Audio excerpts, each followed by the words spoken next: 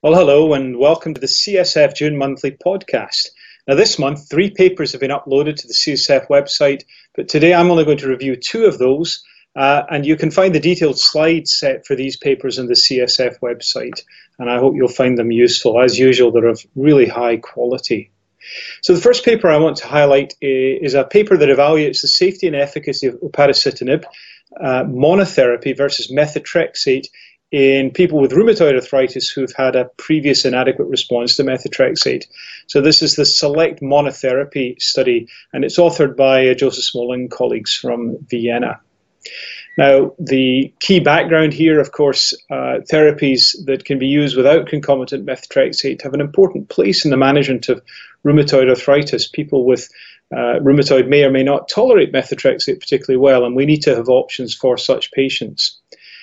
Now, the JAK1 selective inhibitor upadacitinib has shown efficacy in combination with conventional synthetic DMARDs in conventional synthetic DMARD and biologic DMARD inadequate responders. Now, this particular study assessed the safety and efficacy of the once-daily extended-release upadacitinib given as monotherapy versus continuing methotrexate in patients who were methotrexate inadequate responders. Now, patients were excluded if they had previous exposure to biologic DMARDs or JAK inhibitors or a history of inflammatory joint disease other than rheumatoid. And patients are randomly assigned 2-to-2, 1-to-1 to either 15 or 30 milligrams upadacitinib or continue blinded methotrexate for 14 weeks, then switched to 15 or 30 milligrams upadacitinib per a pre-specified randomization protocol. Primary outcomes, well, percentage of patients achieving an ACR20 and DAS28 CRP less than or equal to 3.2 by week 14. And secondary endpoints were varied, and at week 14 included changes from baseline in DAS28 CRP, the HAQ Disability Index, and SF36 physical component score, and morning stiffness duration, along with ACR 50 and 70 responses, and the DAS28 CRP less than 2.6. That's the proportion of patients achieving the latter. Cochrane-Mantel-Heisel test was utilized for pairwise comparisons between upadacitinib 15 and 30 milligrams versus the continued methotrexate arms. And patients that completed week 14 of the study were eligible to remain in an ongoing blinded extension period for up to 5 years. Now, the key results: a higher proportion of patients receiving upadacitinib doses versus continued methotrexate achieved the primary endpoints, ACR20, DAS28 CRP less than 3.2 at week 14. And ACR 50 and 70 and improvements in DAS28 CRP from week 2 onwards, and the DAS28 CRP less than 2.6, DAS28 CRP less than 3.2, the CDAI and SDAI low disease activity or remission metrics. Now, the adverse events reported were similar between patients in continued methotrexate and upadacitinib, and potentially dose-related adverse events included herpes zoster, which were all reported as mild to moderate in severity. So the SELECT monotherapy trial shows that methotrexate inadequate responders could be moved on to upadacitinib monotherapy with improvements in clinical signs and symptoms, physical functions, and quality of life measures, compared with just continuing on methotrexate.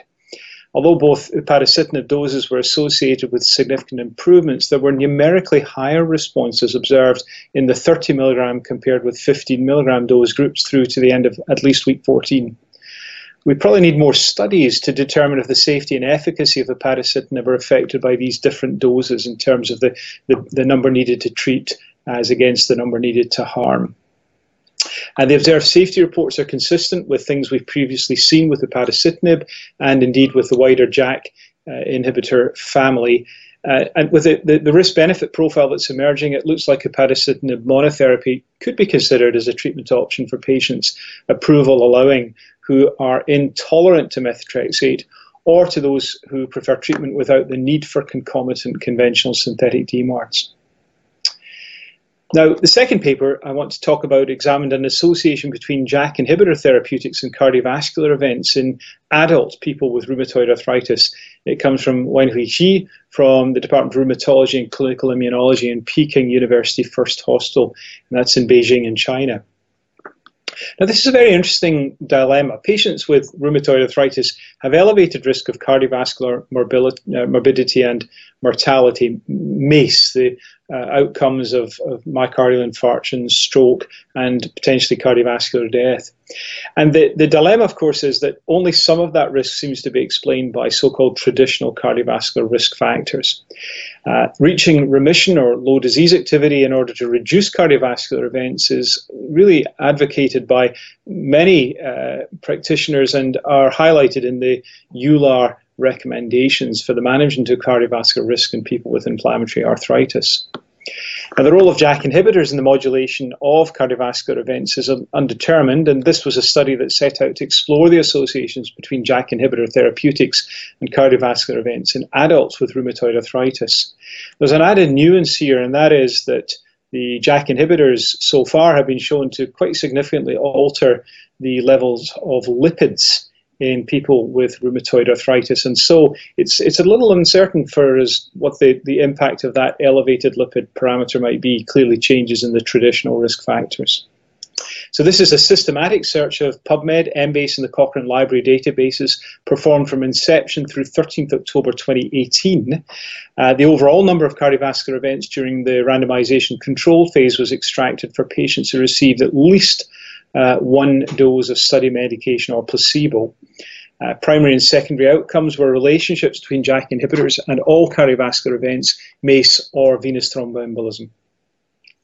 Now, two kinds of comparisons were made for both primary and secondary outcomes, all or individual JAK inhib versus placebo, and also comparisons of different doses. So for tofacitinib, 5 versus 10 milligrams, baricitinib, 2 versus 4 milligrams, and upadacitinib, 15 versus 30 milligrams. Odds ratio and 95% confidence intervals were calculated using the Mantel-Haenszel fixed effect method.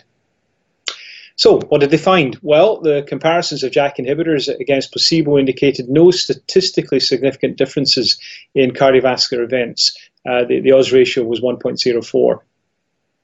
Now, for JAK inhibitors considered separately, the statistical differences for all cardiovascular events remained undetectable for tofacitinib, baricitinib, upadacitinib, pefcitinib, and likewise, there was no statistically significant difference for JAK inhibitor treatment overall for MACE, odds ratio there 0.8, or venous thromboembolism, odds ratio 1.16 compared with placebo. There's no dose-dependent impact of tofacitinib and upadacitinib on the risk of cardiovascular events, MACE, and venous thromboembolism observed. However, baricitinib, 4 milligrams, seemed to be associated with a higher occurrence of cardiovascular events compared to the 2 milligram dose. Now, this is a meta-analysis. It, at face value, indicates neither individual nor all JAK inhibitors association with cardiovascular outcomes in adults with rheumatoid arthritis, but it's a short-term perspective. We need to think a little more about the potential of the impact of the higher versus lower dose of baricitinib. And the real crux of this discussion is going to be in post-marketing data. They're going to be absolutely essential to ascertain cardiovascular safety, especially at the higher doses of JAK inhibitors, due to the increased risk of thromboembolic events for tofacitinib and baricitinib that have been highlighted elsewhere. We also need to look carefully at registry data. And this whole area, I would urge caution. We just need to keep a very close eye on what is happening. This is a complex dynamic between therapeutic benefit in terms of the inflammatory disease management, but also probably as yet improperly understood mechanisms that might drive either cardiovascular or thromboembolic toxicity. So definitely something that we should be aware of and watch this space. Now, the third paper we uploaded to the website this month is from Philipp Heiselmeier and colleagues from Merck, Darmstadt, Germany. They evaluated evobrutinib in preclinical models of rheumatoid and lupus. This is a BTK inhibitor. BTK is a kinase that sits downstream of the B-cell receptor and FC receptors and has some interest in the area of therapeutics in both rheumatoid and lupus. So that's a little bit of an interesting side story to go and have a look at, and we can expect to see clinical data coming through soon in that area. Now, please don't forget that all of the content discussed in this podcast is available in more detailed slide format in the publications section at cytokinesignaling.com. And please do subscribe to our podcast channel and let us know what you think by reviewing our products, podcasts, and especially thank you for listening. We really appreciate your time. I hope that these thoughts are useful to you in driving your clinical practice and looking after people with rheumatic musculoskeletal diseases. Thank you very much indeed.